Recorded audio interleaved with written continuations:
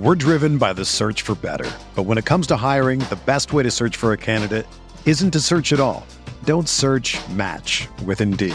Indeed is your matching and hiring platform with over 350 million global monthly visitors, according to Indeed data, and a matching engine that helps you find quality candidates fast. Ditch the busy work. Use Indeed for scheduling, screening, and messaging so you can connect with candidates faster.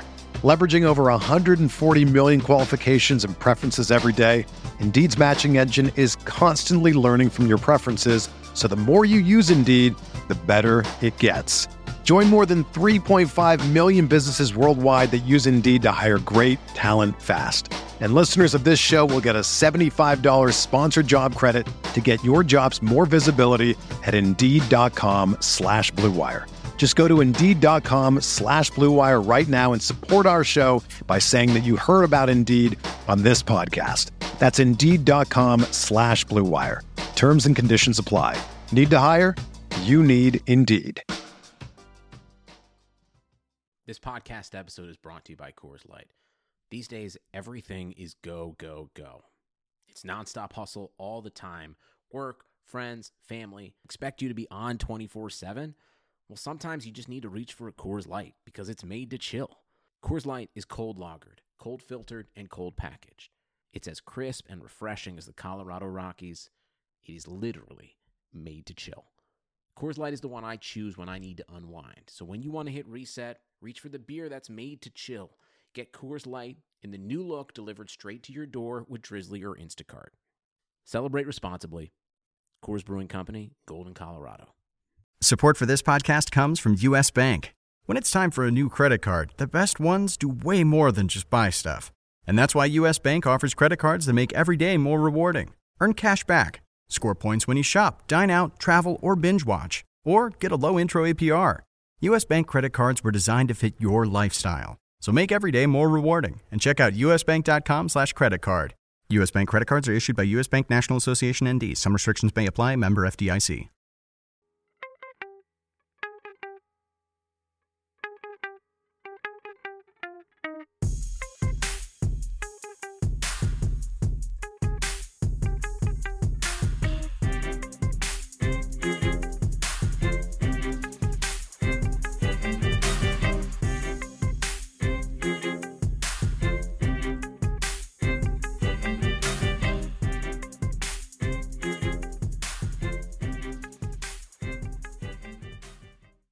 Hey everybody, welcome to the RotoWire NFL DFS podcast for Week 15. I am Scott Jenstead.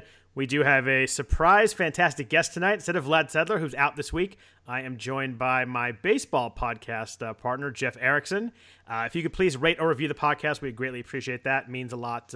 If you do enjoy us, listening to us every week, you can rate and review. If we do it on iTunes or Stitcher, wherever it may be, we greatly appreciate that. It means a lot to the podcast. If you want to follow us on Twitter, I am at Scott Jenstead. Jenstead is Jenstad. Jeff is at Jeff_Erickson, ERICKSON. Had to think about that a second. It's been a while. Jeff, how are you? I'm well. I surprised, maybe. Fantastic. I'm not so sure. We'll see when it at least comes to football DFS talk. But we'll give it a go. I had a good week last week, so at least I've got, in my mind, I've got a quasi cred. Well, nice. And I should note that we are sponsored by FanDuel, so we do appreciate that. What is your football DFS pedigree? Do you play a lot? Do you play every week? How often do you play? I know you write the value meter for the site, which is obviously a really good read every week, and obviously helps a lot for DFS. But are you an every week player? What's your profile? I play every week, but I'm small time. Okay. I'm very small time. I dabble. I was in 17 season-long leagues. It's tough to put the appropriate amount of effort and time into building good DFS lineups. Every once in a while it works. Sometimes the less time I spend, the better. The Stoka Law Firm League we do that you're in, there's a DFS component, and I won it last week after throwing something together. It's on Yahoo, so it's a little bit different, but I was all over Jordan Howard last week, and that served me quite well. So I had that going for me, and then I lucked out because Jamal Williams was the flex I could afford, and that really, really worked out too. Yeah, Jordan Howard was a great call. I was on him the week before against the 49ers, was not really on him last week. And, when I looked at the winning lineups on FanDuel, guys who really won a lot of money, I had a lot of those guys targeted. We mentioned a lot of guys on the pod. We actually had a lot of good calls last week, but Jordan Howard is one I totally missed. I was way off on that one. Didn't really like what I saw from him in the games before that, but that was a great call by you then. Well, and the good news, because he had those terrible games the weeks before, no one was on him, so It was nice. I had him by myself, at least in this contest with 13 of us, so that certainly was handy. So I took advantage of that. But yeah, and sometimes that thing. And the thing is, the Bengals had 7 starters on defense out, and their offense is terrible. It played right into Chicago's wheelhouse. They want to run the ball. And if you're going to have the ball the whole time, it's perfect. And if they can't, no Vonta is perfect in particular. No Geno Atkins was a big deal. No Adam Jones in this one. Everything was kind of lining up perfectly for that one there. So the trick is maybe trying to find that again. Plus the other difference is on this platform we could use the Sunday night game, which meant I had Ben and Brown too, which was handy. That was sort of useful right there. Antonio Brown obviously went off. We'll talk about him later. But I tell you what, the Steelers right now, I mean, Roethlisberger looked a little bit dead early on. He even made a comment that, I'm not sure I have it anymore. And he's been balling out the last 5 weeks. Him and Brown and Bell together. I mean, those 3 guys just crazy. And they play the Patriots this week. We got a huge over-under in that game. We'll hit that game last. It's the highest over-under on the slate. But that should be a fun one. Yeah, and it's available on the main slate everywhere. So that's also pretty nice to have too. Yeah, interesting slate this week as we start Week 15. Jeff and I will be discussing the main slate on FanDuel. We lose a Thursday game this week as we do every week. That's Denver at Indy. No loss there. I know not going to be many plays in that game. But there's actually 2 Saturday games this week. Obviously no college football at the moment. So we lose Chicago, Detroit, and the Chargers and the Chiefs on Saturday. And then FanDuel is doing their second chance championship. So they're not using the Sunday game. And obviously Monday's that also. So only 11 games on the main slate. Makes it so you've really got to pick pretty well. It won't be quite as separated percentage-wise, but interesting that we lose 5 games, but it should still be a pretty good one with 11 games. Yeah, exactly. And I've put together my tentative lineup as far as that goes. And yeah, the only it's a bummer not to have the Monday night game. The Sunday night game, if I recall correctly, that one doesn't really bother me as much. Yeah, that's Dallas and Oakland, but Atlanta, Tampa Bay on Monday should be a lot of fireworks. I especially like the Atlanta offense a lot that game. But both those teams have this unrelenting capacity to disappoint us too. So maybe it saves us from ourselves too. Yeah. So all right, well let's jump into the Week 15 main slate. First game we have actually no line in the game. Waiting on Tyrod Taylor. Miami surprise winners against the Patriots on Monday night. Head up to Buffalo, where the interesting game last week with all the snow. It was actually really fun to watch. Snow in HD is a fun thing in the NFL. Starting with the Dolphins, anybody that jumps out to you on the Dolphins side? Anybody that you'll be playing for Miami? Well, I think you have to make that question. Do you Kenyon Drake it or not? Yeah, that's true. Yeah, I mean, it starts right there. I mean, he's had 2 monster weeks in a row. He's got the share of targets. He's got fresh legs. That's a big deal. This time of year, getting a guy that hasn't taken the pounding all year. He looks great. I mean, he was running great against the Pats, running great against the Broncos, who are first against the run, for crying out loud. This really shapes up as a pretty good thing, and he can catch passes too. 5 for 79 last week against the Pats on Monday night game. So yeah, we'll see what the weather brings for that game. But running backs do fine in snow. So yeah, Buffalo gave up 130 yards to Frank Gore. Give me some credit. Yeah, Kenyon Drake. He at 6,500. That's salary relief too. Yeah, I thought they were going to bump him up a little bit more to maybe in the 7,000 range. But at 6,500, got to think he's still a popular play. But props to you mentioned Frank Gore last week. 36 carries for the old guy. That was impressive. Yeah, and granted, it was 3.6 yards per carry. Yeah, details. But still.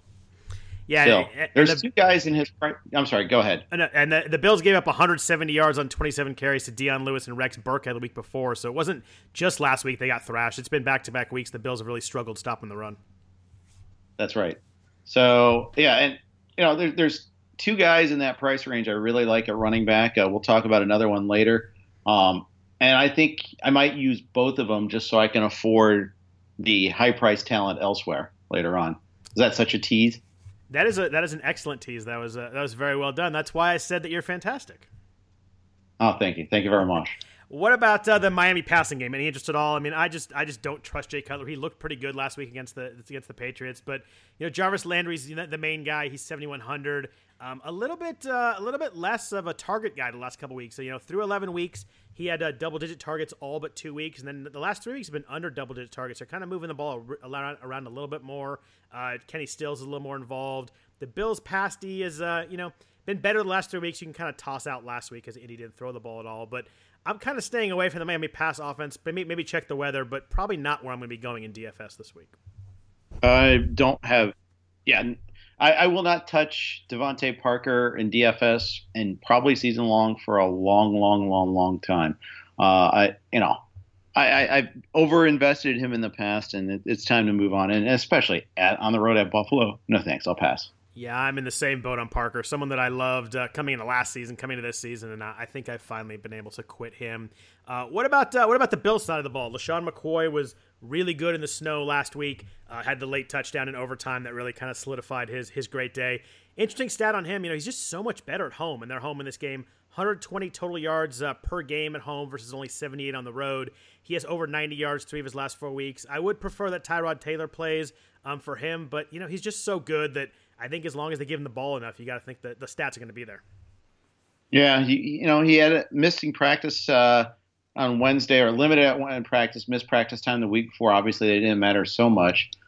Yeah, volume's going to be there. That's a good thing.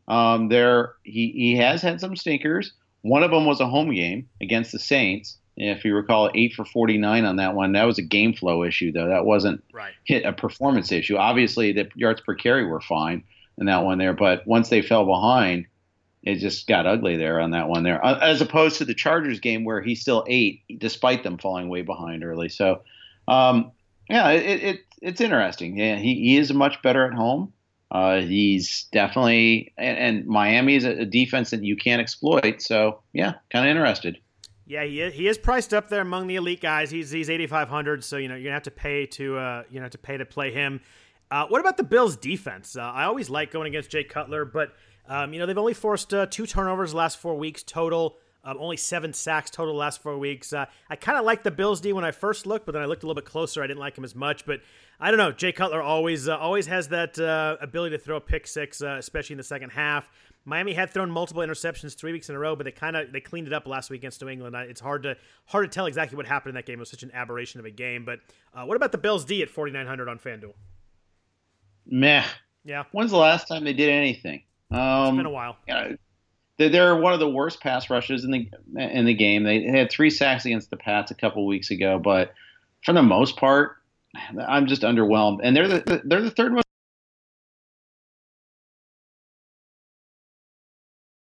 for $300 less. Maybe you want to care about ownership. I'm not going to be that clever. I'm not the ownership whisperer. I'm just going to go with the defense I think is going to do better. I love the Saints in that game. I'm a little bit worried that you and I might not be the only people that love the Saints in that game. But with defenses, like you said, I don't really worry about percentages too much. I'm going to play the best one that I can, at least for the price. And we'll get to the Saints game in 1 second. We'll talk about them. But Baltimore at Cleveland, kind of an interesting game. Baltimore's favored by 7.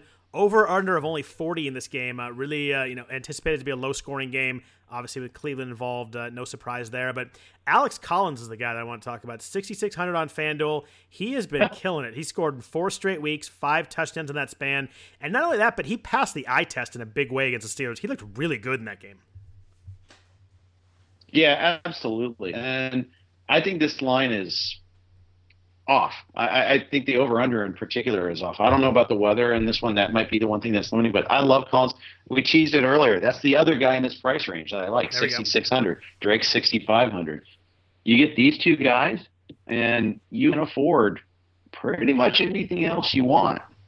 And, that's always handy. Now, maybe you want to get one of the Saints backs. You want to pay up for that, or you want to pay up for McCoy, or you want to pay up for Bell. And I get that. But in my initial building of a lineup, I like going Collins and Drake, and I think the usage is going to be there for Collins. I mean, he's been so good lately. Yeah, and the Cleveland run D was really good early on, but just kind of sputtering late. Jamal Williams scored twice last week on 118 total yards. And then Joe Mixon and Leonard Fournette both had 100-plus yards rushing in weeks 11 and 12. Their FanDuel points per game on defense to running backs, which is really good early on, is now kind of middle of the pack. So they've really struggled lately. I think that Alex Collins will be pretty popular at 6,600. Consistent volume, 15-plus carries 4 straight weeks. Not playing a ton of snaps, but when he's in there, they're giving him the ball. Yeah, and the of course the concern is goal line that Buck Allen could take away from him, but he scored 5 touchdowns the last 4 weeks. Woodhead's back. That means he gets fewer targets. That serves to limit him, but at least it's a half-point PPR, not a full-point PPR anyhow. So, right now my initial lineup has Drake and Collins. Think the Seahawks run game could use Alex Collins right about now? I think they could use an intervention, but the thing is, Mike Davis actually ran pretty well until he got hurt. He looked good. Yeah. What about the Ravens defense? They are 5,000. Always interesting to go at defense against Cleveland. DeShone Kizer tends to like to throw the ball around, make some mistakes. They had 6 sacks the last 2 weeks. They had 3 turnovers 3 straight weeks before last week when Pittsburgh ran over them for 545 yards or whatever the heck it was. They went crazy on them. They forced Cleveland into 5 turnovers when they played week 2. Cleveland's allowed 14 sacks the last 4 weeks. At 5,000, is Baltimore defense you're going to be interested in? I typically don't pay up, and that might be a flaw in my game. It's tempting. It is tempting. And it's not just a home road split for them either. The Green Bay game on the road was a monstrous game for them. But that said, I'm worried. No Jimmy Smith. That's a big loss for them. Now that Cleveland has Gordon and Coleman healthy, that's Kizer has more to work with than he ever has before. He does Kizer things himself. He's become a verb, just, and then that's always a concern. So I might, if I can finesse it, but right now I'd rather pay down. I think this over-under line of 40 and a half is too low on both sides. I think that, Baltimore's offense has been really good the last 2 weeks, and they're facing a pass defense that's really pretty poor, and Collins is running great. And I think, I think Baltimore's exploitable too. Now, I think it's going to have to be through the air and not through the running game. So that'll be maybe a little tough for Cleveland to be able to accomplish. But, I could get behind using a Josh Gordon lineup too, or a Corey. I actually have Corey Coleman going right now at 5,900. Save a bit of money. Yeah, Josh Gordon was interesting. Last week everybody loved him at 6,700. I think he was. Then he puts up 3 catches for 69 yards in the first 20 minutes of the game, and then no more catches after that. He just missed a couple big ones. He got interfered on one play. They didn't call it, but it looked like he got taken down a little bit. And then in one play, he got kind of tripped up. They tangled feet. Would have been another big gainer. But the targets were down from they really forcing the ball the first game. They had 11 targets, down to 6. But Baltimore's given up a 90-yard wide receiver 4 weeks in a row. I was surprised that wide receivers been doing so well against Baltimore. Corey Coleman's interesting. That's a little bit of a move off of Gordon. 5,900, I like that too. Yeah, and again, it makes everything fit for me. Very nice. Anybody else in this game? You mentioned that you think the over-under is maybe a little bit low. Is there any kind of sneaky guys you like in this game that may be a little off the radar? Get up, get down, and Njoku's not a joke in this town. Now, I'd like to see, he's hurt, so it's kind of hard. He's limited practice to foot and wrist, but quietly they've tried to use him a little bit more. Last week it didn't work out. The week before against the Chargers, it definitely worked out. Against Cincinnati, it was 4 for 47. You can kind of see that he's getting a little better each week, but this is probably not a good week for him. Yeah, I saw that too, and I actually picked him up in a league that we played together last week, and it did not work out well for me. Oh, Stake League, huh? I did. I added him in the Stake League. I forget who I had a tight end. It was someone that was not doing well, but I kind of liked the way Njoku was coming on, and then just did nothing against Green Bay. 1 catch for 3 yards was not useful as you passed me in that league. You had a big week. That I did, my friend. 135 points, I think, or something like that. Yeah, which is good. So it enhances my chances of eating and not buying. So there's that. That is always key. That's very important there. Moving on to the next game, one that'll be interesting to you. You are a fan of the Cincinnati Bengals. For anybody who doesn't know that, they are headed up north to Minnesota to play the Vikings. Minnesota, big favorite in this game, 10.5-point favorite, over under of 42. Start with your side of the ball with the Bengals. Anybody that you're interested in playing on that side of the ball in offense? Negative. Abandon all hope, ye who enter here. Is Joe Mixon going to play? I don't think so. Didn't practice today. Concussion protocols are tricky, so I don't know for sure. But the Bengals have all sorts of injuries right now, and not just Mixon, but for that matter, Gio Bernard was limited today too with a knee injury. He'll be available. I'm sure he'll play, but no Jeremy Hill. Tyler Kroft has a bad hamstring. This team is a big mess, and their offensive line's still terrible, and the defense is just awful too. So that means that there's going to be all this pressure on the offense. I feel like the Bengals are going to be playing catch up the whole game, and that means it takes away the run anyhow. Not that you can run against Minnesota, Jonathan Stewart notwithstanding. I just think this is all sets up pretty poorly. I think Minnesota dominates on both sides of the ball on Sunday. Do you think that sets up well at all for Bernard catching balls out of the backfield in the second half then if they have a big deficit? I mean, last week he had 8 targets, 6 catches, 68 yards, ran the ball well too, 11 carries for 62 yards. He was popular last week at 5,100, jumped up to 5,900 this week, will be less popular obviously at Minnesota. Any interest in him at all? No, I just don't think anything's going to work for him. And this may be a self-hating Bengals fan moment here for me. So take that with an appropriate grain of salt. But you're going to really have to watch the injury reports on him too. Don't like seeing a guy that's a little banged up. On my I've got a couple other guys that are already in that status as it is. But I don't think so. I'd prefer Jerick McKinnon in the same game. But even though he's got a shoulder, we have to watch out for too. Yeah, I mean, you look at the Minnesota side of the ball, and I looked at McKinnon too at 5,900, but I was a little worried about his touches have been dropping. He had 19, then 14, then 14, only 9 touches last week. Did run it well at 7 carries for 46 yards, but I just worry about volume. If they get up in this game, I guess he's going to run the ball, but it might be more Latavius Murray if they're kind of milking away a lead. I just don't know what's going to happen with the kind of the sharing of the carries in Minnesota. That's actually a very fair concern. And it might be that, and I think maybe Murray gets more touches than McKinnon too. I'll say this though, I do like Minnesota shares this week. I want to find ways to get Minnesota involved because keep in mind their last 2 games at Atlanta, at Carolina, those were tough matchups. It takes away how good they've been over the course of the season. I think we kind of forget that, and how good Keenum has been at home. I think that Minnesota just rolls in this game. I think they win by 20. And usually in that case, you want to have a running back involved because it means they're going to be running the ball successfully. So maybe I'm on Murray a little bit. Maybe that's the answer. At 6,200, that's not much more than McKinnon anyhow. What about the Minnesota pass game? I mean, I love Keenum. I love Adam Thielen. Obviously, those are pretty obvious there. Yep. Thielen had a nice bounce back last week. 6 catches for 105 yards and a touchdown, 13 targets. 89 plus yards in 5 of his last 6 with 4 touchdowns. Had that one down game, and that's pretty much about it. 8 targets in 10 of his last 11 games. I guess the question is, with what you've said about them being up by 20, you think it's going to happen? Do you think they'll throw enough to make him worth the $7,600 price tag? Yeah, probably early on. No Adam Jones. He's out for the year. Drake Kirkpatrick, looks like he's going to emerge from the concussion protocol, so that helps a little bit for the Bengals, although he did not practice. But I had heard that there had been good news. Darqueze Dennard's got a knee issue. That's another corner that's hurt.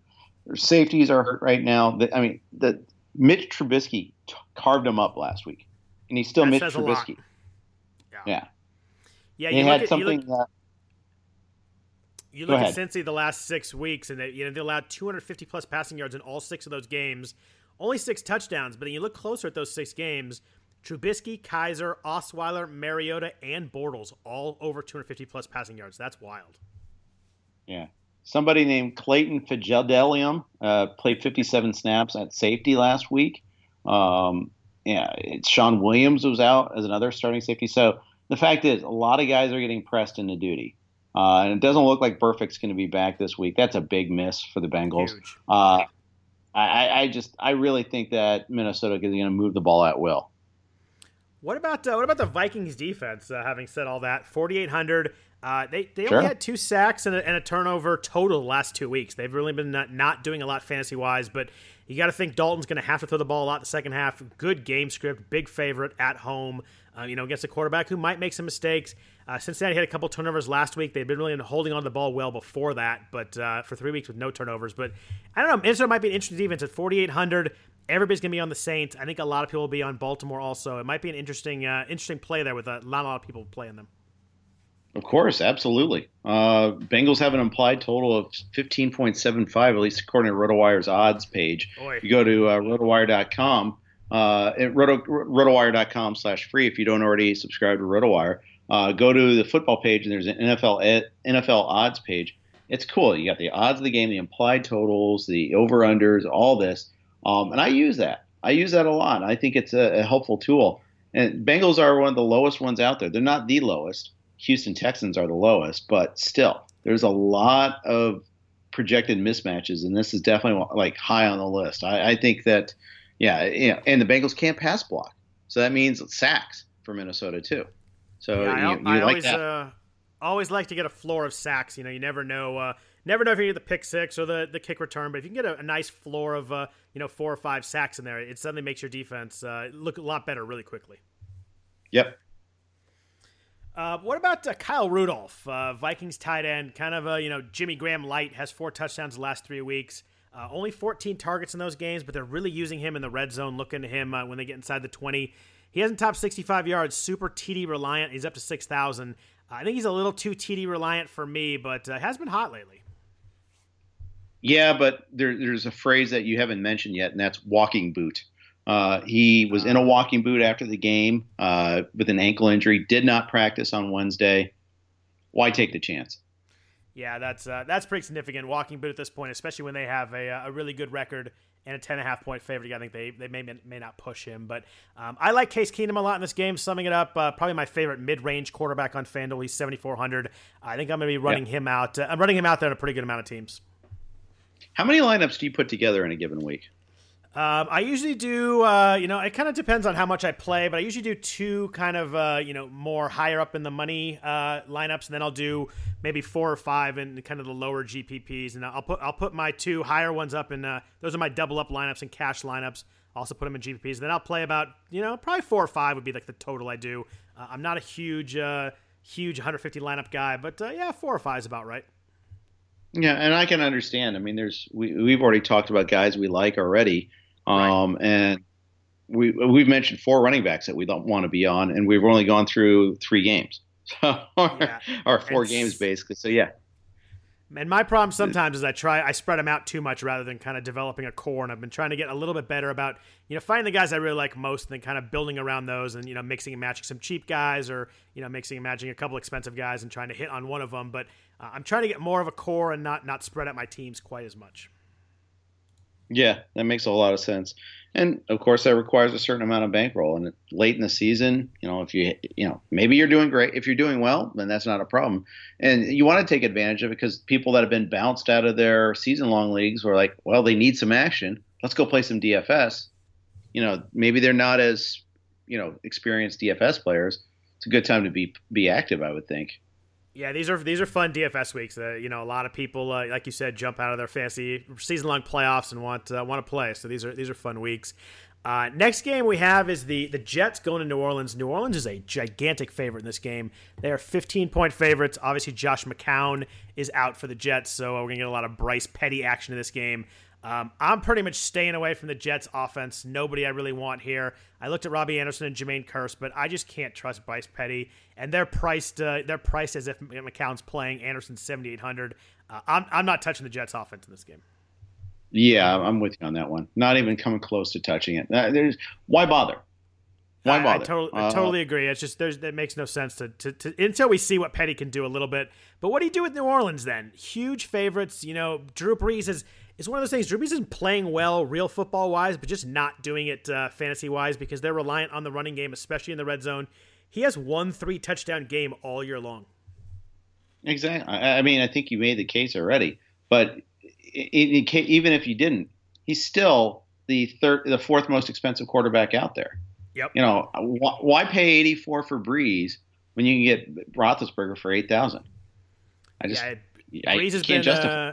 Breeze has been a top 8 quarterback twice all year. Last year he was a top 8 9 times, but it's frustrating because he's playing well. You can see that it's all there, but just the way the game flows, they slow it down. They have Ingram and Kamara. Kamara will be back off the concussion. Do you have a preference between the Saints running backs? Are you planning on playing either of them? What do you do with these guys this week?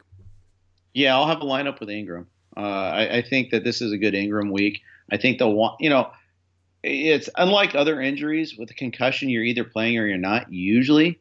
But considering this is supposed to be a blowout game, I could see them being very cautious with Kamara this week. If they get out to a lead early on, just feed Ingram. Make it an Ingram game. I could see it being a lot like the Buffalo game or the Washington game the week after, where he just, he's getting a good series of volume. I like him a lot this week. Yeah, I'm in agreement with you there. He's also 800 less than Kamara, which I like. Like you said, I agree on Kamara. I think that, he's going to play, but if they get up 17, and there's just no reason to push him. You might as well give him, a little bit of a kind of a slow ease into the back into work kind of game. There's no point in pushing him. They have such a good record. I'm with you on Ingram. 8,300. I'm a little bit worried they don't use him as much as they have. He has under 15 carries 4 weeks in a row, but I think that changes this week with a big lead and Kamara, kind of getting eased back in. Right. Now, what do you think about Michael Thomas? I know that we're not big on Breeze. Thomas just is coming off his best game of the year, basically. But if the game flow might not work in his favor, if they're playing with a lead, like we expect them to, this could be a running game. I think at 8,100, he's too expensive again. I don't think I'd rather save the money, and pay like on Thielen or something like that, and use the extra $500 to apply to a better quarterback or a better running back. Yeah, I'm with you on that one. I mean, Thomas has been, quietly really good, 65 plus yards in 8 of his last 9 games. He scored the last couple of weeks, but he's been getting hurt by the fact that the Saints don't, throw the ball inside the 10 like they used to all the time to get touchdowns. And at 8,100, I think there's just other receivers I'm going to like more. In a game with a 15-point spread, I would just hate to pay 8,100 and watch them not throw the ball the whole second half. Right. Now, the one thing, the thing I really want is the Saints defense. That's where I think Lattimore is going to be healthier this week. They're at home. It's against Petty. I mean, I think this all, I think this is all lines up really well. Yeah, that defense just plays at another speed when they're at home. They get riled up by that crowd, and they play much better at home. Big favorite at home. You're going to have Bryce Petty throwing the ball out the second half. Got to like the chances of getting a big mistake or two there. They picked Matt Ryan 3 times last week, too, so it's not like they haven't been playing well. Denver sacked the Jets 4 times last week. FanDuel defenses have scored 14-plus points on the Jets 3 of the last 4 weeks, so it all lines up really well. They're cheap. They're 4,600. Again, the only concern I have is that I think everybody in the world might be playing them this week. Yeah. So in cash games, does that even matter though? No, I think they're at 4,600. They're definitely my defense in cash. Yeah. What about Will Lutz? Do you use him as your kicker? Yeah, you like to pair defense. Yeah, I do. I like to pair defense and kicker, but I just like indoor kickers, especially this time of year. I almost always avoid outdoor kickers unless you Chargers or Rams kicker maybe. But I try and avoid weather with kickers. Kind of the only place that I really play weather, unless it's super windy or something like that. Yeah, I think Lutz is a solid play this week. What a Lutz! Yeah, he's the second most expensive kicker. That might be one reason to dissuade you from using him. Considering he's more expensive than Justin Tucker, for instance, or Gostkowski, or Boswell. Yeah, I tend not to be above 5,000 on kickers unless I find a weird lineup where I love so many cheap guys that I have some extra money there. But I usually try and play in the 46 to 4,800 and find an indoor kicker. So I probably won't have Lutz at 5,200 in very many spots, but I do like him. I think he's a good play. Probably a little pricey for me this week. Yeah, I have a minimum price kicker I like a lot too, so we'll talk about that later on. A hint. Bring in kicker intel to the mix. I like it. Yeah, do what you can. Get a try. As long as it's not Zane Gonzalez, we're good. No, it's not. NFC East matchup is next. The Eagles, sadly without Carson Wentz, horrible injury. I am not an Eagles fan, but them never winning the Super Bowl. Wentz is so fun to watch. That one really hurt me. I was really bummed after watching that game. Oh yeah, absolutely. And the game was so good too. It was prior to that injury, and it kind of just devolved into the muck after that. Yeah, they face the Giants this week in New York. They are a 7.5-point favorite. Kind of an ugly game all of a sudden though. You take Wentz out of the mix. The over/under is only 40.5. On the Giants side of the ball, start there. Evan Ingram, Sterling Shepard are both 6,300. Anybody that you're going to play on the Giants side, Philadelphia is tough to throw against. They're playing really well on defense. Are you going to mess with the Giants offense at all with Eli? Nope. Yeah, I think I'm kind of the same way. I like Sterling Shepard a little bit, but I just think at 6,300, there's other receivers I like in that range more. He played a lot of snaps last week, but wasn't really involved. Only had 3 targets, I think it was. I just think I can go elsewhere and find guys I like that aren't on the Giants offense. Oh, for sure. I there's no way I'm going there. I just have no interest at all. What about Philly, though? We've got Nick Foles stepping in. Obviously he had that good run in the past where he played really well, but he's 6,000. Are you remotely tempted by that price at all? Yeah, I wrote him down. That's a tournament play for me. It's not a cash game play because I think there's just too much risk involved in performance. But at min price for quarterback at 6,000, that's one thing. I feel like the range isn't that wide on FanDuel. Right. Others, you could speak to this more authoritatively than I can, but I feel like you're not banking in that much savings. That's the only problem with using him there. But yeah, of course, if I'm looking to save some money and pay up for all, at another position, yeah, Foles is an option. Yeah, and the Giants' defense is awful. Obviously, Janoris Jenkins is out for the year.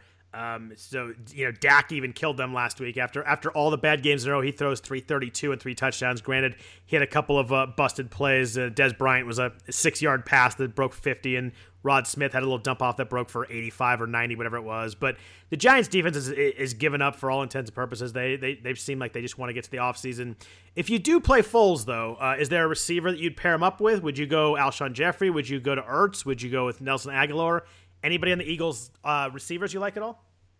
Isn't that just the problem for the Eagles? It is. That all season long it's been the problem is trying to identify who's the guy in a given week. If you get it right, great.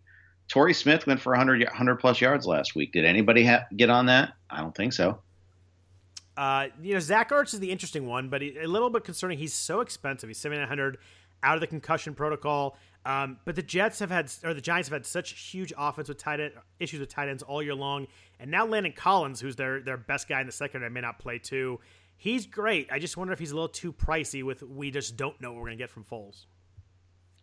Right, exactly. Because maybe Foles has been practicing a lot with Brent Selleck or Trey Burton, who had a big week last week.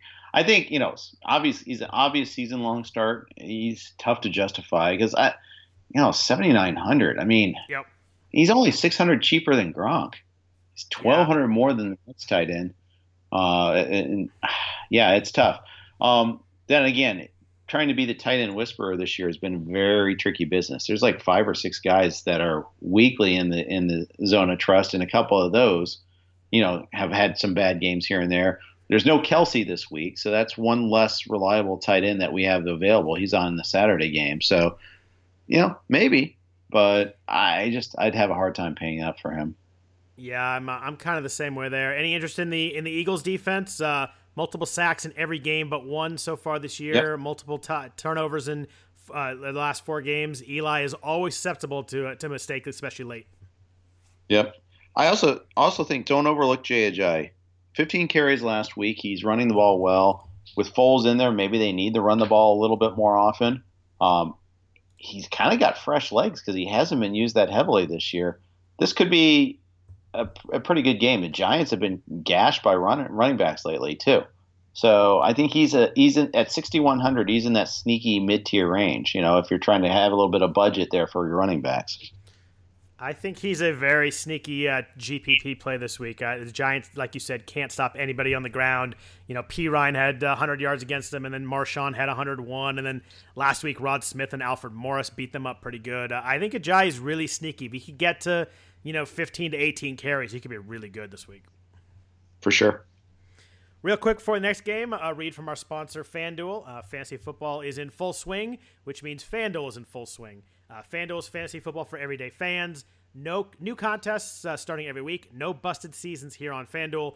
There's something for everybody. Lots of contests to choose from starting at just $1. Just pick a contest, choose your team, and watch your score in real time. As Jeff mentioned earlier, excellent time to jump in the FanDuel right now. If your season-long team is done or you got eliminated from the playoffs last week, you had a bad beat, something like that, it's time to get in. You can keep the action going for a few more weeks. Over 2.5 million players have won a prize playing on FanDuel. Take advantage of our special offer for new users. Sign up today at FanDuel.com/RW. You'll get a free 6-month RotoWire subscription plus a free entry into the NFL Sunday Million, which offers more than $1 million in cash prizes, all with your first deposit on FanDuel. Just visit FanDuel.com/RW, void where prohibited. Next game, we move to the nation's capital. The Cardinals headed to Washington. Over under 43.5 in this game. Washington minus 4.5. As I sat down and kind of prepped for the podcast, I don't have a really good feel in this game. Two teams that I can't really get a grasp on where they are right now. Oh, it's so funny. I agree with you completely on this one here. When I first was going about doing my rankings, I was like, ooh, Kirk Cousins is at home. Arizona's defense is kind of bad. And, they got Patrick Peterson, who's pretty good, but the rest of their pass defense, But then you just look at their receiving core. You look at their offensive line. You're like, so hard to trust. I think Cousins is a really good player. And I think he's going to do well next year, especially if he lands elsewhere, gets in the right situation. But the situation with the Redskins right now, it's pretty toxic. It is. I mean, especially I think the offensive line, like you mentioned, is really hurting him. They've just kind of looked disjointed the last few weeks. He's been outside the top 15 in quarterbacks in 5 of the last 7 weeks. He has under 260 yards 3 weeks in a row. Awful last week, 151 yards and a touchdown against the Chargers. Arizona's only allowed one 300-yard passer this year. I wanted to like Cousins too at home in a game that could kind of see he get some points, but I just didn't like what I saw when I looked a little deeper on Cousins. I think I'm going to pass. Yeah, I think it's kind of like if you're one of those mass multi-entry guys, maybe put a couple Cousins lineups in there. But who do you even pair him with? I mean, I think you pair him with Jamison Crowder because it's just kind of a target-based play. 31 targets the last 4 weeks. He'd been over 65 yards 5 games in a row before last week. He kind of stunk it up with only 34 yards. But, he's 6,800. For what he does, he's not that cheap and doesn't score a lot of touchdowns. Yeah, I don't know. Maybe Vernon Davis might be the way you pair up with Cousins. Would probably be my best bet. And he's so volatile too, though. I mean, it's tough. He is. It's really tough. I mean, what about Samaje Perine at 6,700? 2 poor games after 2 good ones. Kind of volume reliant. Should be a good game flow for him as a 4.5-point favorite. You mentioned a couple running backs you like in the mid 600s, just mid 6,000s. Does Perine compete with those guys, or does not fit in that mix for you? I can. He's one I can cross off the list. I'd prefer Drake or Collins, who are both cheaper. I actually prefer Ajayi and Latavius Murray over him. At 67, there's not enough discount for me. I could be wrong, and if I am, so be it. But I don't even think the matchup's all that great against Arizona. Yeah, I just don't like a running back where I just don't know what you're going to get from the offensive line. They've been injured and kind of all over the place. They've been kind of sputtering overall. What about on the Arizona side? The only guy I really looked closely at was Larry Fitzgerald. He was quiet last week, only 44 yards on 5 catches. But the targets kind of keep him in the mix. He's averaging nearly 10 per game the last 6 weeks. He's meshing pretty well with Blaine Gabbert. Washington allowed 200-yard receivers last week. They've given up 80 yards to 6 different receivers over the last 6 weeks. I think if I play anybody in this game, it might be Larry Fitz off the bad week, maybe a little bit lower ownership than usual at 7,300. Maybe. I could see it. But honestly, I don't love it. I mean, the volume is about the only thing that I think that works in his favor. It's on the road. Probably draw Josh Norman, and Tyrell Williams is just sitting there laughing, worrying about Josh Norman. But I don't know. I mean, I just think that there are better investments. Gabbert missed a wide open Fitz in the end zone last weekend that was just awful. I mean, it was an easy touchdown from a short touchdown line. You're not going to be a big play, but still, that's 6.5, 7.5 points right there. That's just thrown away because you missed them. And I think that the Redskins pass rush is actually going to be a problem for him too. I just don't think it's a good week. Yeah, probably a game that I'm probably not going to have much action on. The next one's interesting, though. The Packers, with Aaron Rodgers back, headed to Carolina. Really good game with now that Rodgers is playing. Carolina's a 3-point favorite. They were 6.5 earlier this week, but once Rodgers got the complete green light, that spread obviously dropped.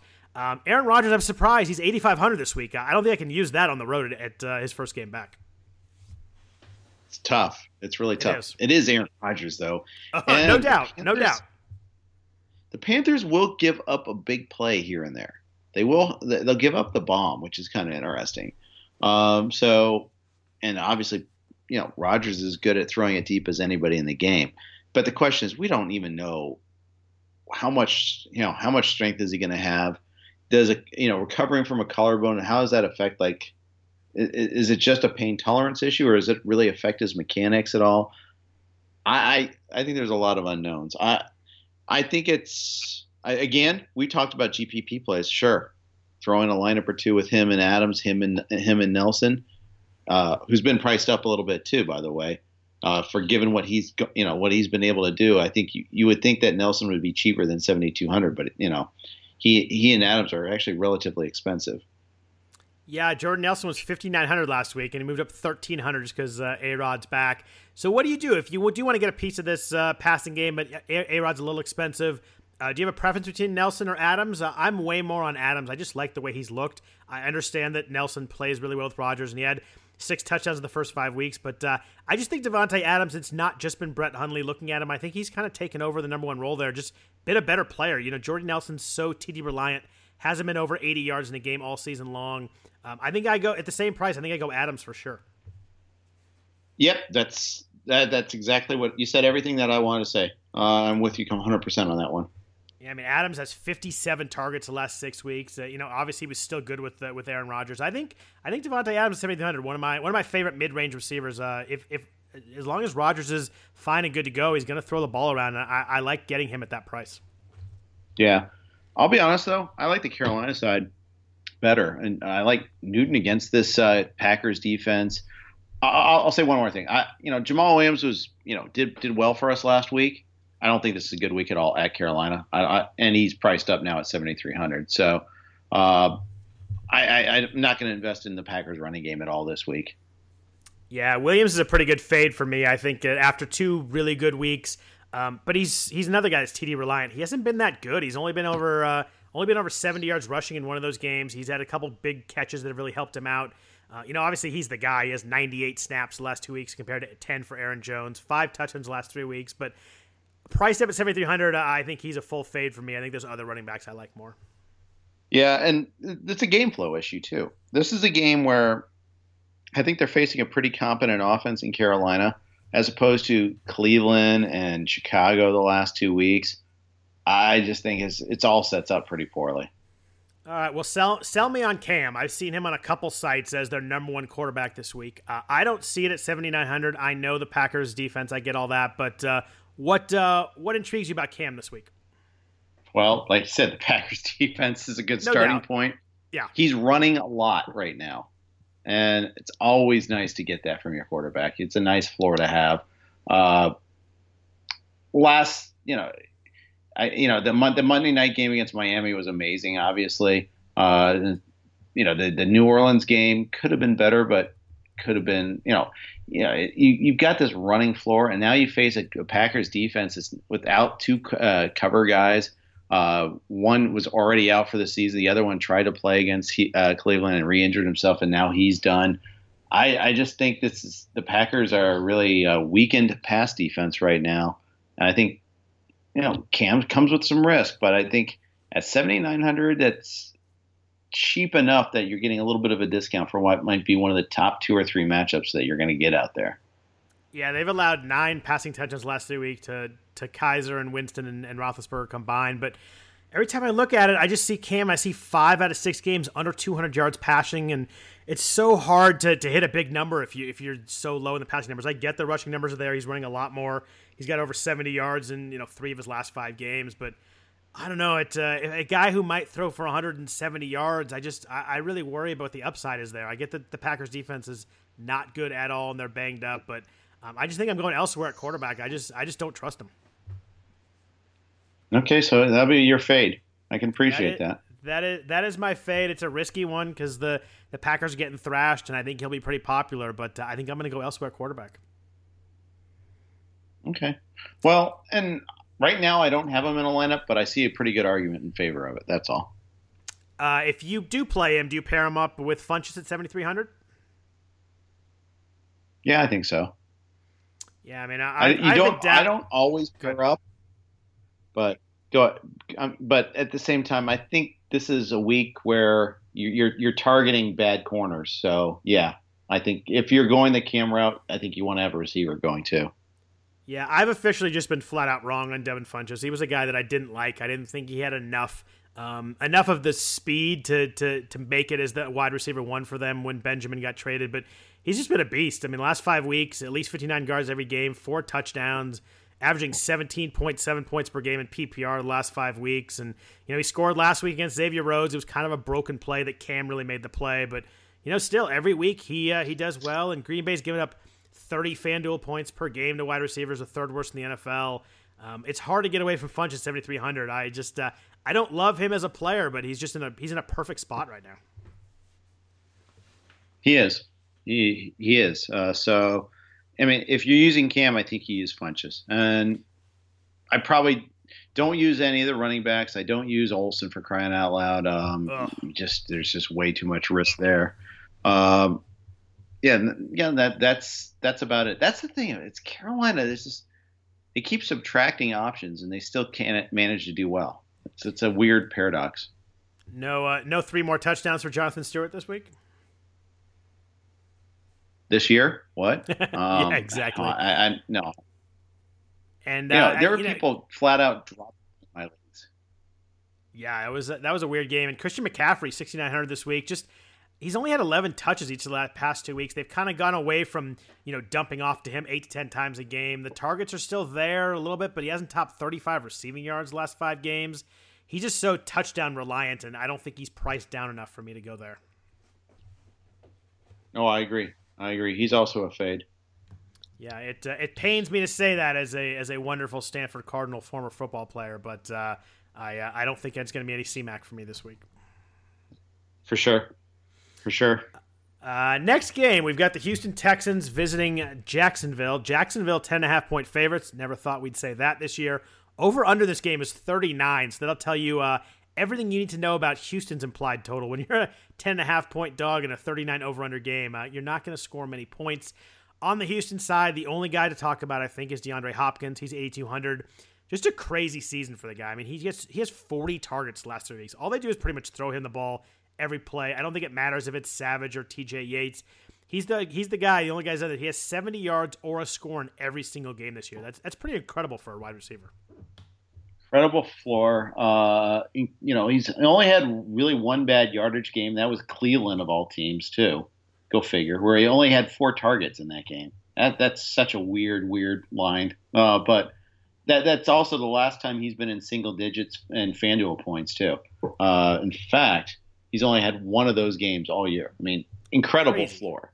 It really is. But he's got, this is the matchup. This is the Jacksonville pass D that everybody talks about. They've given up one 100-yard game all year. They did allow 3 wide receiver touchdowns last week and 70-plus yards to all 3 Seattle receivers. Yeah, all in the fourth quarter, though, too. It was weird, like broken Russell Wilson being ridiculous plays also. But, it stuck out a little bit, but they've been obviously awesome all year. So do you play Hopkins this week? 8,200 against this pass D. Are you going to go there at all? My initial lineup had him, but that's also because I couldn't afford Brown. And then when I took out Ingram and put in Collins, that allowed me to afford Brown and Ben. So, I pivoted off of Hopkins. You just never really want to have your guys go against Jacksonville, especially in Jacksonville. I know what the Seattle guys did, but do you really want to believe in TJ Yates running the scramble drill? I definitely don't. I don't think this game will be fun to watch, but if you could just put a TV screen of ISOing Hopkins against Ramsey and Bouye. I think that'd be a fun channel to watch right there. Yeah, I mean, obviously it's a, it's an odds play where it's a GPP play, but in my cash games, no, I don't think he's discounted enough to do that. What about the Jacksonville offense? Obviously, they're big favorites in this game, so game flow might be an impact in the second half, especially in the passing game. There's a couple of plays I really like on the Jacksonville offense, but I'll let you go first. Is there anybody on Jacksonville you're thinking you're playing this week? The Bortles. You really got it. go to you got Blake, to consider it. You do. I mean, you really look. He's had 3 good games in a row. Last week was incredibly efficient. Actually 3 good fantasy games. The Arizona game really wasn't a good game, but the rushing touchdowns made it, and the rushing yards made it a good game. But, against Indy, he was very efficient. Against Seattle, really good game, over 9 yards per target. And now he faces Houston, which is a bad pass defense. There's no way getting around that there. I actually think that this is probably lines up well. I mean, the only thing I've got a concern about is if they jump out to a big lead, they may just go ground chuck, even if Fournette's not playing in this one, or they're protecting Fournette. And you might see a lot of like Chris Ivory and T.J. Yeldon in this one. Yeah, I love D.D. Westbrook at 5,700. Probably my favorite of the cheaper wide receiver plays. 8+ targets in the past 3 weeks. He's 17 catches for 200 yards and a touchdown in that span. He just kind of feels to me like he's about to have a blow-up game. He had 78 and 81 yards the last 2 weeks. He very much passes the eye test. I watched him a lot at Oklahoma when he played there. Clearly, Blake Bortles likes him, and throwing to him a lot as soon as he jumped in. I think he's way underpriced at 5,700. I think the last week we'll see him not in the 65 to 7,000 range. You like him better than Corey Coleman? I like him better than Corey Coleman, yes. Might have to revisit. Houston's given up some big wide receiver games. 5 different wide receivers have had 2 touchdown games on them. They've given up some big blow-up games. They've allowed 28.2 FanDuel points per game to wide receivers, the 7th worst. The only issue I have with Dede is the second half game flow. Like you mentioned, if they do get up 14, 17, they will hand the ball off a ton. But I think if they get up that quick, I think it's because Westbrook did something in the first half too. Yeah, and suddenly there's multiple mouths to feed in the passing game. Marquise Lee's when did that happen? It's crazy. When did that happen? I don't know. Keelan Cole is actually a reasonably good player too. Lee always is banged up. Every Wednesday he's on the injury report and all that. So, and you run the risk of him not doing anything like he did against Arizona. But yeah, it's interesting. Westbrook is now all of a sudden a factor. I could get behind that. I may take your advice on this one here. Yeah, so I loved Leonard Fournette when I first started prepping for this and kind of looking at the slate. Nice game script, 10-point line, but then he didn't practice today with a quadricep injury. And now maybe I worry that, if they get up in the second half, maybe they just rest him because they obviously are going to the playoffs. They need him. But I thought he finally looked healthy for the first time in like 5 or 6 weeks last week. I thought he looked really good against Seattle. Had some really good runs. He didn't break anything big, but 24 carries for 101 yards and a touchdown. And I just thought he avoided contact well. He broke some tackles. I just thought he looked really good in that game. Yeah, he did. So yeah, I definitely can get behind that one there for sure. I just, the injuries are the problem. And again, it's not just even, performance. It's like, if they get out to the lead, let's protect him.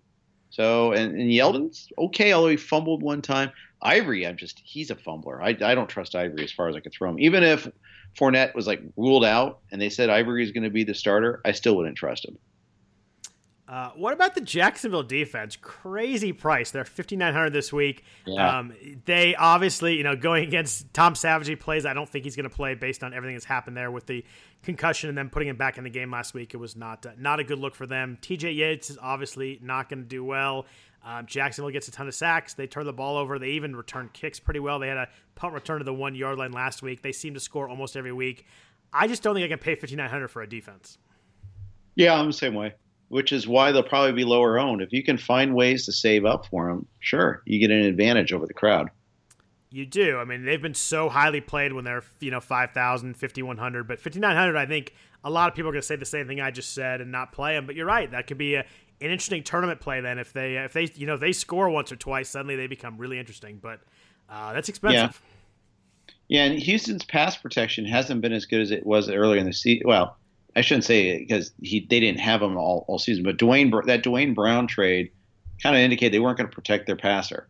So, I mean, even though they never really had the benefit of having him anyhow, and he's been pretty good for Seattle, Brown has too. So I thought that was kind of interesting. They kind of gave up on pass protection at all. Yeah, the Niners had 3 sacks against them last week, which says enough right there. Tennessee had 4 the week before, and they had been kind of struggling with sacks up until the last couple of weeks. So I think Jacksonville will be really good. I just think there's other defenses I like more. But I imagine in my GPP lineups, if I play 5, I'm going to play Jacksonville at least in one of those, just in case they really blow up. Yep. So moving to the afternoon games, we have a really good game at 1 o'clock. The Rams at Seattle. This is a huge game in the NFC West, suddenly a division that didn't look especially good early on in this season coming in. And we thought everybody thought Seattle, maybe Arizona might sneak in there, but the Rams have obviously been a big surprise. Seattle's favored by 1.5 at home, over under a 48.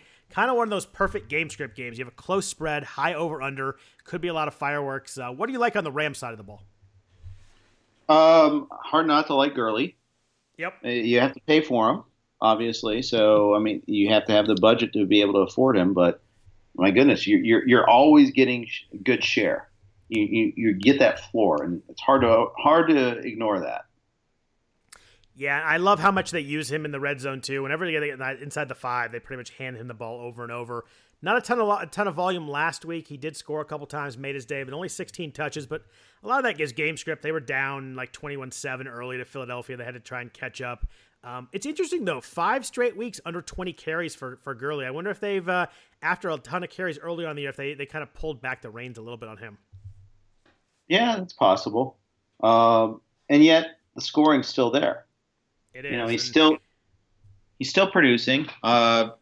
Although he had his worst game of the season against the Seahawks earlier this year. However, the Seahawks might be both Bobby Wagner and KJ Wright are both questionable coming to this week. That's one of those things that you've got to check that on Saturday night, even Sunday morning, to see what their status is. If those guys don't play, that's a huge loss for the middle of that defense. Already missing Cam Chancellor, kind of coming up and stopping the run. Yeah, but the Rams also have a key injury too, and that's Andrew Whitworth. And we got to see what his status is going in too, because that was such a good acquisition for them. It's made such a big difference. More in the passing game probably than the running game, I guess, but it's still, if you got to watch him pretty closely too. Did you see Jared Goff's tweet to him this morning? No, I did not. What was it? He wished him. He said a bunch of good things to him, and then wished him a happy 45th birthday. I thought that was pretty funny. What's in practice? Yeah. Yeah, he's actually obviously 35, but about 80% of the people responded saying he's not really 45, just completely missed the jokes, which kind of made it even more funny. Yes, of course. Twitter's great for a great repository for missed jokes. What about Goff this week? Multiple touchdowns the last couple of weeks, but under 225 yards in each game. Not really racking up. He will get Robert Woods back, who was on fire when he got hurt. Nice game flow, close spread like we said, strong over under like we said. No Sherman, no Cam Chancellor. Seattle's struggling with the pass D. They had allowed 268 yards to Blake Bortles, 348 to Carson Wentz the last 2 weeks before that. I don't know. I kind of like Goff at 7,600. As I looked more into games and more into quarterbacks, he and Keenum were kind of the guys in the middle 7,000s that I liked. Yeah, I could see that. I could definitely see that. I definitely want him in season long. I don't know about DFS. It's a little tougher just because, there's so many good quarterback options this week, high and low, that it's tough to pay the middle tier guy. That's all. I like Keenum a little bit better. I do too. I think I just always worry a little bit at Seattle. The games tend to get a little weird there sometimes. The crowd is obviously nuts, and even though Seattle has all the injuries, that's still a tough place to play. What about the Rams receivers? Or it could be tough with Robert Woods back to kind of figure out who's going to get the share. Cooper Kupp's obviously been really good lately, especially the last 4 weeks. Anybody on the Rams pass catchers that you might be playing this week? Yeah, I might still play Watkins. I'll play him in my season long. I probably won't play him in DFS. I won't play him on FanDuel just because. Still with Sammy Watkins, huh? Dude, I can't quit him. You know what? He scored the last 3 weeks. I know. Saying 5 out of the last 6. It's crazy how often he scores for considering his lack of targets. It's just he always seems to get one in the end zone, which obviously makes his day. But Seattle's they gave up 99 yards and 81 to Keelan Cole and Dede Westbrook last week, 141 yards to Nelson Agholor the week before that, and it's they've been giving up passing yards. It's hard to figure out for me which Rams receiver is going to be the beneficiary of that. Right, and sometimes you don't have to pair him with the quarterback, but it's also one of the reasons why I probably won't go on that side of the ball. I mean, you're giving up, by ignoring a team. I mean, you're giving up a lot potentially of the field, but I feel like it's not the safe way to invest, at least this week. What about Seattle? Obviously, Russell Wilson is freaking insane right now. He looked so bad early against Jacksonville. It looked like he was finally going to have a rough game, then all of a sudden blows up in the fourth quarter, ends up with 270 yards, 3 touchdowns, and 50 yards rushing. Great game script in this one. We've already hit that. 3 touchdowns for him in each of the last 4 games. He's actually on pace right now. He has a legit chance to be a top 10 all-time fantasy quarterback season. It's crazy. And considering – it's like the same script as every year. He struggles early because the offensive line's so terrible, and then he gets used to it, and he turns it around. And, you get by the first couple of weeks, and then after that, you're fine. He has been amazing. So you look at him, and, of course, he's definitely an option. You have to pay up for him, $8,400. But here's the thing. Even if they are 10-point favorites, they're never running the ball. That's the thing that's so beautiful about them. Their running game's so trash. They never use a running back at the goal line. It's such a beautiful thing. And that segues into, though, who I am definitely using for Seattle this week, and he is last week's goose egg. It's Jimmy Graham. I'm all over Jimmy Graham this week. The Rams gave up 3 tight end touchdowns last week to Burton and Selleck. I think that they're vulnerable there. Graham at home is better than Graham on the road. They're going to want to get him involved early after. They even said kind of like, well, we made a mistake by not getting him involved early. They're going to feed him this week. I feel like this is a really good week, and he's going to be like Jordan Howard last week. Is the guy that everyone's kind of shying away from because they got burned by him, but he's got a great matchup this week. You got to use him, I think. Yeah, you put together an excellent case there. I hadn't decided on Graham. The goose egg last week worried me a little bit, but 9 touchdowns the last 9 games. It's weird. He's had that stretch, but still doesn't have over 60 yards in that stretch. He had no big yards gains, but they use him so much in the red zone. Really good point on the Rams giving up those 3 touchdowns to the tight ends last week. He's super TD reliant, but he's a guy that they use a ton in the red zone. 6,700. He's priced up enough where his percentage is not going to be super high too. That's an interesting play. I think he sold me on that one. Oh, good. It's my fault if it blows up. There you go. I'm used to Vlad blaming me for stuff, so it's nice to go the other way sometimes. Yeah, there you go. What about Mike Davis? 5,800 actually looked pretty good last week. Obviously came out early. He had that rib injury. Sounds like he's going to play. He partially participated in today's practice. Sounds like he's going to be good to go. He's another guy, though, kind of looked good with the eye test. He only 15 carries for 66 yards, but was running the ball hard, running the ball strong. I just wonder with this offense, the offensive line is not great, although a little bit better. You mentioned Dwayne Brown is there, but it's so much about the Russell Wilson show. I just wonder if he'll get enough volume, but 5,800, if he gets 15 carries, that might be enough. He's had 7, 12.1, and 6.9 FanDuel points in those 3 games where he's looked good. There's just such a low ceiling with him. There is. You're right. I can't see him having that blow up game. I just don't see it. So no, I'm not going to be on him. Yeah, I just think that the way their offense runs, it's hard for a running back unless you get a weird situation. A running back, like you said, to really go off. What about Doug Baldwin? He really struggled early last week and then made his game with his fourth quarter touchdown. Still has 84 and 78 yards the last 2 weeks. The Rams have allowed 98 or more yards to wide receiver in 4 of the last 5 weeks, so they've been getting thrashed a little bit by wide receivers. If you play Wilson, or even if you don't, is Baldwin at 7,100 someone you're going to? I think that you can definitely look into that one there. It's 7,100. That's cheap for him. It is. I like him this week a lot. Yeah, I do too. I mean, again, he hasn't had a huge game in a long time, but I think if you like the game flow in this game, if you want to be involved, if you want to have pieces of the action in this one, why not go to his favorite receiver? Sure, of course. So one other game before we get to the big New England-Pittsburgh game, we've got the Tennessee Titans headed to San Francisco to face my 49ers, home of the best quarterback in the NFL, Jimmy Garoppolo. What say you on this game? He's a good quarterback. He's not that cheap anymore at $7,300, but at the same time, it's not a bad price point either, though.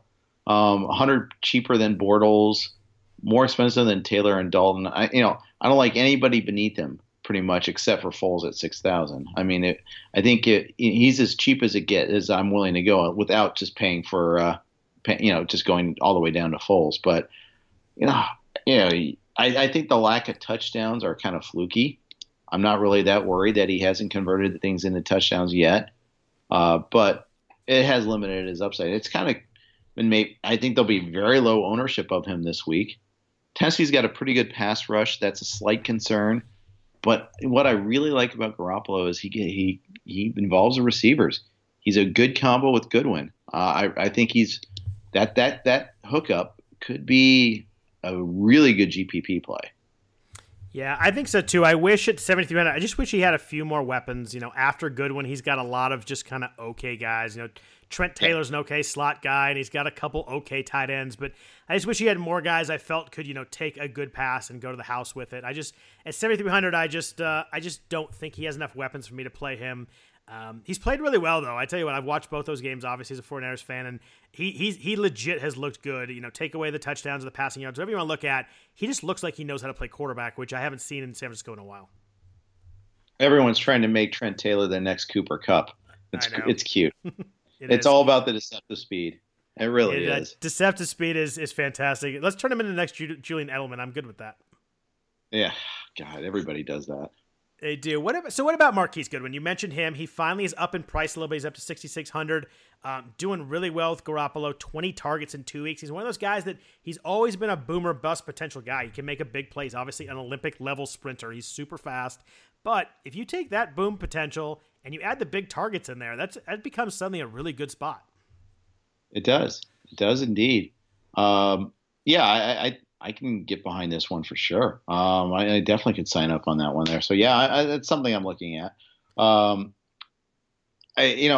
Right now, for instance, I have Thielen at 7,600, but he's a little banged up in practice. I love Thielen against the Bengals if he's healthy, but that could be a pivot, and I could afford an expensive quarterback or expensive something else here or there. Absolutely, I could see that working. Anybody on the Tennessee side of the ball you like? The Niners defense is playing a little bit better, but obviously, someone that you can still get at. If I were to go on the side, it's probably Rashard Matthews or Delaney Walker for me. I don't trust the running back split there. Derrick Henry, 13 snaps and 8 carries last week. Every time I think he's going to take over, he kind of goes the opposite way. So it's so funny. Mike Mularkey after the game last week was like, well, DeMarco Murray's performance, 11 for 34, cemented his status as the starter. 11 for 34. That's 3 yards a carry. He goes, well, it's accounting for a tough matchup against Arizona. Okay, whatever. I mean, he's not coaching there next year, right?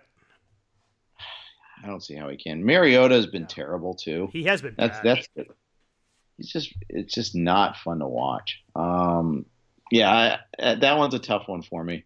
I could see, I could see definitely that one not working out. I think the Niners are going to win this game. I think I do too. Actually, I thought they were going to win last week, and they played well. The one guy I do like Delaney Walker at 6,500. Just the floor is especially nice.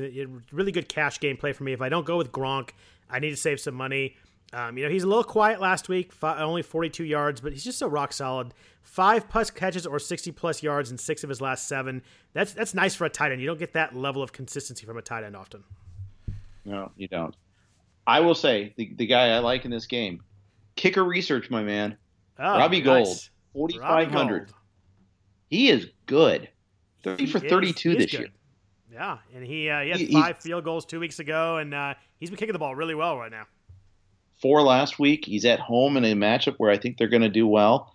he's min priced. Min priced as a home favorite. Give me that. That Yeah. If you don't be too clever about it. Just plug him in. Go spend money elsewhere.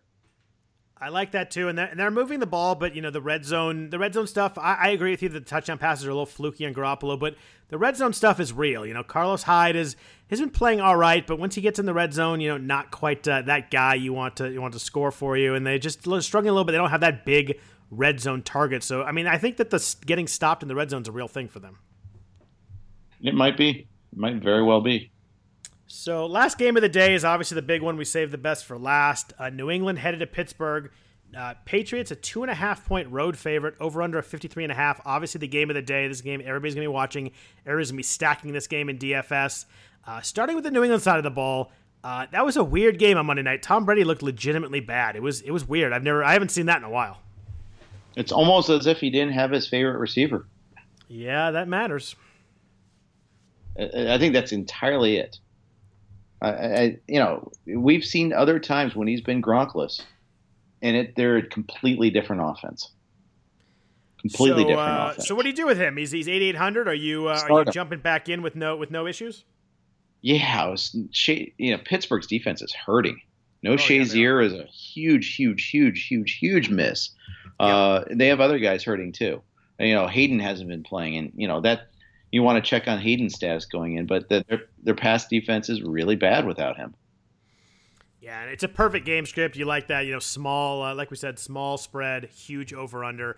I think it's time to go back in on Brady. Do you worry about? Do you think he's hurt at all? There's a lot of people that are talking about his Achilles and how he's limping around a little bit. Does that worry you at all? Not enough, not that much.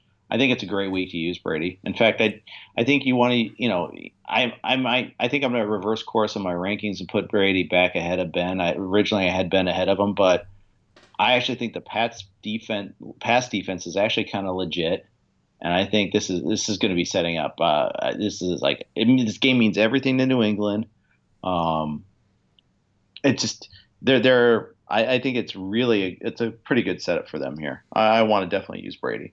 Yeah, Brady's got one touchdown in the last 2 weeks. Kind of a perfect time to use it. You got to think that they're going to have some pissed off practices this week.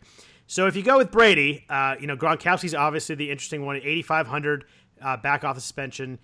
Pittsburgh has been the best team in the NFL against tight ends all year long, but no Ryan Shazier plays a pretty big impact in them stopping the tight end. Yeah, and they've faced some pretty bad quarterbacks and tight ends all year too. Keep in mind, Pittsburgh's schedule has been really kind of weird about how lucky they've been in facing bad quarterbacks or quarterbacks in bad situations. So, in fact, if you go look at their game log, just over the course of the season, at Cleveland, Kaiser's first start, they had Keenum's first start after Bradford was practicing taking half the snaps all week long in that one there, so they kind of threw Keenum to the wolves. You had Glennon for Chicago. You didn't have Trubisky. I mean, you had bad Flacco when he was still hurting. I mean, you just go down the list here, and they faced a lot of bad quarterbacks. Yeah, I like New England a lot. What about Brandon Cooks? Probably my favorite receiver this week, 7,400. Xavier Howard really played him well on Monday night. He had 7 targets, but only 1 catch, and it was late for 38 yards. Back-to-back rough games. He was 2 for 17 the week before. I kind of love him this week for a bounce back after 2 really bad games. I love a good receiver in that kind of spot. For sure. I just can't quit Cooks. I mean, I'm a Cooks apologist. I've got him a lot of places. So yeah, that would be, for sure. It's someone I could get behind wanting to use for sure. Yeah, and Pittsburgh secondary has been giving up some big plays, a lot of splash plays, 8 touchdowns to wide receivers the last 5 weeks. I think I pair Cooks with Brady and probably go a little bit cheaper at tight end, but hard not to like Gronk every week, especially in a week when Kelsey's not in the slate. Yeah, exactly. So I can't afford it all, but I think I could sub out Jimmy Graham and put Delaney Walker in and make Cooks Brady work pretty well and keep Antonio Brown in there still. I'm leaning towards that as my lineup. The only problem about doing this podcast with you, Scott, is I'm learning a lot, but I want to do like 17 lineups, and so I know that's always my problem too. And then on Monday you're going to yell at me when a guy doesn't do well, and it's going to be my fault, and that's the problem also. Yeah, I should have saved this initial lineup and then done a brand new one, but oh well. At least I have some at least I know the path to get there now. I know what my pivots are. So there's value in that. So Antonio Brown has obviously been just absurd lately. 100 yards in each of the last 4 games, 8 times total. He had 213 last week. Do you buy into the Bill Belichick will do everything he can to shut down Antonio Brown kind of thing? Do you think that that's an issue at all this week, or do you think that Brown's just so good that doesn't really matter? Well, I do buy into it a little bit, but okay. Do you focus on Brown or Bell? I mean, that's the thing that Pittsburgh provides that nobody else does. If it's me, I focus on Brown because I still don't think Le'Veon Bell's been all that efficient all year. It's more of a volume guy to me than an efficient guy. But, Antonio Brown has 275 more receiving yards than anybody else in the NFL. He has 11 catches more than anybody else in the NFL. 58 targets the last 4 weeks. Double-digit targets in every week but one. Just an unbelievable fantasy season for AB. Yeah.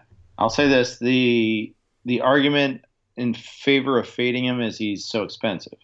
Right, 9,300 this week. Yeah. But Bell's 100 more than him. I mean, that's the funny thing. I think that the fact that, the idea that maybe some people are fading him because of the price works in your favor a little bit. Maybe that's why he won't be overly owned. I don't know. Then again, highest over/under and the best player in the game right now. It's tough. I'm using him now. It's the late afternoon games. Slate. Those are the late games on this one because there's no Sunday night game. Everybody's gonna want a piece of this game. So I think you're gonna have a lot of lineups with Brown or Bell. It's hard to get both of them, and I don't know if that really is what you want anyway. But I got to think you got a lot of lineups with at least one of those guys in there. Yeah. So right now I have a Brady Cooks Brown lineup in there. Well, and I have lots of pivots from that, but I can do a lot of things from there. So what about Le'Veon Bell? Obviously, the key with him is the volume is just insane. I mean, he played 80 snaps last week. That's just ridiculous. 3 touchdowns, but still only 13 for 48 in rushing, but he had 9 catches. He has 9, and 12 catches, 3 of those in the last 4 games. That's crazy for a running back. It's just it's wild how they use him. And that it explains, obviously it explains his price too. I mean, right. The fact is the floor is just so ridiculously high with him. I mean, the odds of him getting a 20-plus point game are great. I mean, how many points do you need from him to justify a $9,400 salary, though? Yeah, probably 20, 23 to 26, right in there somewhere. Yeah, that's what I was thinking too. But his last 3 games, 35, 26.7, 22.3. Any one of those last 3 games, you're fine. Yeah, I mean, when you get that amount of catches, even FanDuel's only half-point PPR, but it's still just, I mean, you get 12 catches, that's like a touchdown right there. So it's pretty crazy. Yeah. Patriots have allowed 691 receiving yards to running backs, second highest in the NFL, which makes a lot of sense. I think that, the linebackers is kind of the spot where New England's struggled most of the year, and that's the guys that are trying to stop those dump-offs and screens. But I just think Bell is the volume. I mean, if you're gonna pay, you're gonna get a ton of volume. I wish he was a little more efficient. I wish he looked better, but when you get that many touches in that offense, it's hard not to like him. Is anybody talking about his holdout any longer? I was for like the first 6 weeks, and I've kind of shut up about that myself. Oh, really? You were one of those guys. Okay. I think it affected. I didn't mean to try to put you down, but sorry about that. It's true. I think it affected him early, but he clearly is. If anything, he's more fresh for it now, which is helping. Yeah, it's true. It is true. And I just think I mean, he's such a unique player. He is. I'm always kind of in favor of the players on these situations. I think that the NFL in particular is such a heinous organization when it comes to treating their players and giving them full value because, you rarely get the guaranteed contracts. You rarely get a guy that's play with his worth. And then you look at a guy and you look at the position of running back and how short careers typically are and the beating that they take and the volume that Bell in particular takes, pay him all the monies. I mean, just pay him. Yeah. What about anybody else on the Pittsburgh offense you like? Juju Smith coming back off the suspension, anything like that? I kind of like him. I don't like Martavis. Oh, God. I finally quit him, too. Yeah. List sends me lineups every week that he thinks are good, and they always have Martavis and Gordon and guys like that. And okay, great. So yeah, that's always when we try to chew it over and see what works, but I don't like that. I think that quietly, I think maybe looking at the Pats running backs, if you could figure out which guy is the guy to get this week, I think that they'll be effective without Shazier. I think maybe Burkhead might be a reasonably decent start. Yeah, he's so touchdown reliant, but he's also PPR helps him there. He get a half point. Did catch 5 balls last week, but only 10 touches. It's just so hard to figure out what to do with those running backs. You either hit on the right one, or you get you get so few touches you don't get anything. I like Dion Lewis more as a player, but I have trouble in that mid range not going to Alex Collins or Kenyon Drake instead. Exactly right. I agree with you on that assessment there. And it's game flow dependent. Last week they were playing from behind, so James White got most of the snaps because it didn't matter. They're camouflaging that they had to throw the ball because they had to throw the ball. So might as well get White out there. But I think that makes it really tough. But I do think without Shazier, someone is going to benefit from that. Maybe it's Gronk, maybe it's the running backs, maybe it's Cooks. I don't know who it is. It's going to totally benefit the most, but that's a big factor.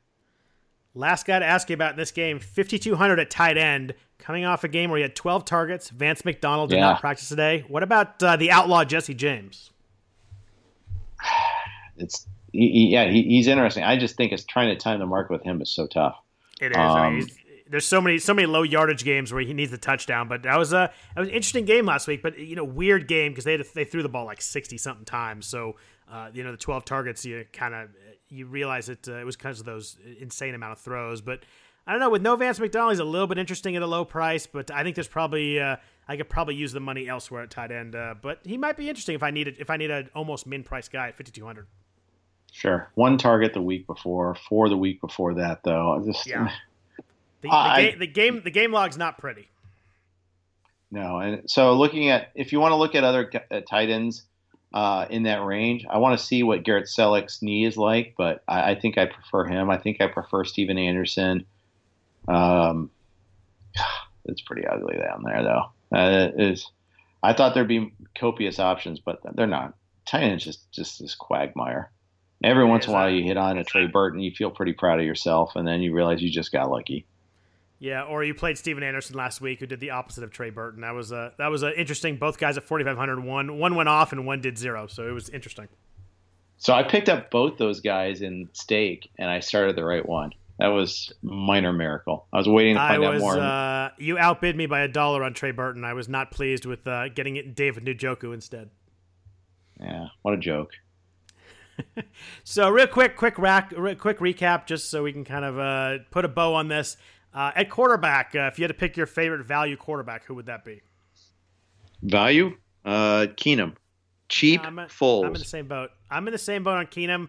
I'm a big fade on Cam Newton this week. I think I'm kind of alone on that one. I've looked at a lot of sites where he's a top 3 to top 5 quarterback. I haven't looked where you ranked him yet. Where did you put him? I am not a fade on Cam. I have him at 7. Yeah, so that's not super high though. I've seen a lot of rankings with him a lot higher. I think I'm lowest on him this week, and that could hurt against the Green Bay D. But I don't trust the passing yards as a base, and I just worry about his upside. For sure, I can appreciate that. What about at running back? If you had to pick one guy to go with on kind of the top end, is there anybody that you really like more than most? I think I like Ingram. I think I'd pay up. If I'm going to pay up for a back, it's probably Ingram or McCoy. I think those are the two I'd probably pay up for the most. But I love the middle so much. I mean, Kenyon Drake's my number 6 running back overall. I'm going to be using him almost certainly. I think that's a really good point. I mean, there's just weeks where, you don't have to play a guy at a certain spot. If you want to save some money and go, a lot of Antonio Brown and a couple other big receivers, it's a good week to do that. I think that Kenyon Drake and Alex Collins could work really well together. Yep, I think that's my lineup right now. Anybody you're fading at running back that might be popular that you don't want any part of? Any part of? Fournette. I'll throw Fournette out there. I think people are going to love the game flow, but Houston's actually pretty decent against running backs, and he's banged up, and they might just sit him. So I won't pay up for him. Yeah, mine's Jamal Williams. I don't love what I've seen. He's looked good at the goal line, but just not explosive enough. And I think A-Rod's going to throw the ball a lot more than they did with Hundley. Wide receiver, my favorite play is Brandon Cooks. I like Adam Thielen and Marquise Goodwin kind of in more of a little mid-range. Who are your favorite guys there? Yeah, well, I want to see about Thielen's health, but I like him a lot. I like Goodwin a lot. Westbrook, you've convinced me on, and I'm going to pay up for Brown. I think that I feel like, yes, the Pats are a threat to take away, but I feel like I'd rather pay up for him than pay up for Hopkins, even though that's kind of, I faded Hopkins at my peril earlier, but my pure easy without a doubt fade is Robbie Anderson at 7,800, the fourth most expensive wide receiver. AJ Green is an also easy fade at 7,700 and drawing Xavier Rhodes. I think that's, I think those are two easy fades. Yeah, Robbie Anderson was an easy one for me too. I also, Jordy Nelson's a fade for me, bumping him up 1,300 because Rodgers is back. I'm not totally buying in on that. I need to see a little bit from Jordy. I think he just kind of looked bad. I don't think that throwing Rodgers there suddenly makes him a top 10 receiver all of a sudden. So I'm going to go away from Nelson. Yeah, I can't justify paying 72 for Nelson when Baldwin's 71. Yeah, I'm on the same page there. Yeah, and Adams at 73, I'd rather pay for than Nelson anyhow. If I'm going to pay up for a Green Bay receiver, it's Adams. My favorite tight ends are Gronk and Delaney Walker. Those are probably where I'm going to be going in most of my lineups. If I go cheap, it's probably going to be Jesse James, but I don't love the game log, especially as we kind of looked at it a little bit closer. I assume your favorite's Jimmy Graham? It is, and I like Graham, Walker, or pay for Gronk, just pay all the way up. And it's to Gronk or not to Gronk is like almost like a question you have to ask right away because it affects everything else. When you build that lineup, you kind of have to start with whether you're playing an $8,500 tight end or not, and you kind of have to build from there. I usually start my lineups with that question too.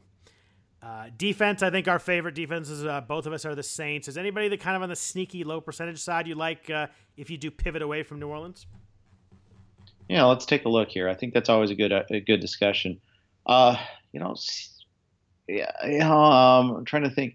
I would think maybe getting behind the Redskins at home might not be the worst thing in the world against Go Gabbert. I could definitely see that. I think your Niners actually. Mariota's been trash. He's been bad. He's really bad. He's hobbled too. He's going to play, but he's less than 100%. He was limited in practice, and he's got multiple injuries. They say he may need some cleanup work on his fibula. To me, that sounds like an opportunity. I don't know if you really need to shave a couple of bucks to fit in that tight end. Why not go down that way? Yeah, if I on lineups I don't play New Orleans, I think it's going to be Baltimore for me facing Kaiser, and then a little bit of the Eagles defense maybe kind of stepping up with Carson Wentz out doing their part at 4,700 with Eli Manning throwing them the ball a couple times. Yeah, none of those are saving you money over New Orleans, and that's the problem. Nope. They're more just a pivot away in tournament for percentage purposes mostly. Right. Yeah. As opposed to banking and savings. I mean, New Orleans is 46. I mean, it's cheap as it gets. So it's they're way too cheap. I was surprised by that. I thought they'd be about 55,000 or 5,100, something like that. But I love them in that game. I'm gonna be playing a lot of them. But in the lineups I do move away, it'll probably be Philly or Baltimore. All right. Anybody else you want to talk about? Anything else that is on your mind? No, I think I'm pretty good. I'm talked out. Good. Well, I appreciate you joining on. It was fun to chat. We haven't talked a ton since baseball season, so thanks for filling in. I know that Vlad appreciates that too. Thanks, everybody, for listening to the RotoWire NFL DFS podcast, sponsored by FanDuel, Week 15. Crazy, the season's almost over. Good luck to everybody this week. And again, follow us on Twitter. We'll probably hit some late thoughts on the week as injuries and stuff kind of clarify some situations. We'll probably have a few more plays that come out there. Other than that, hope everybody has a good week and make some money this week.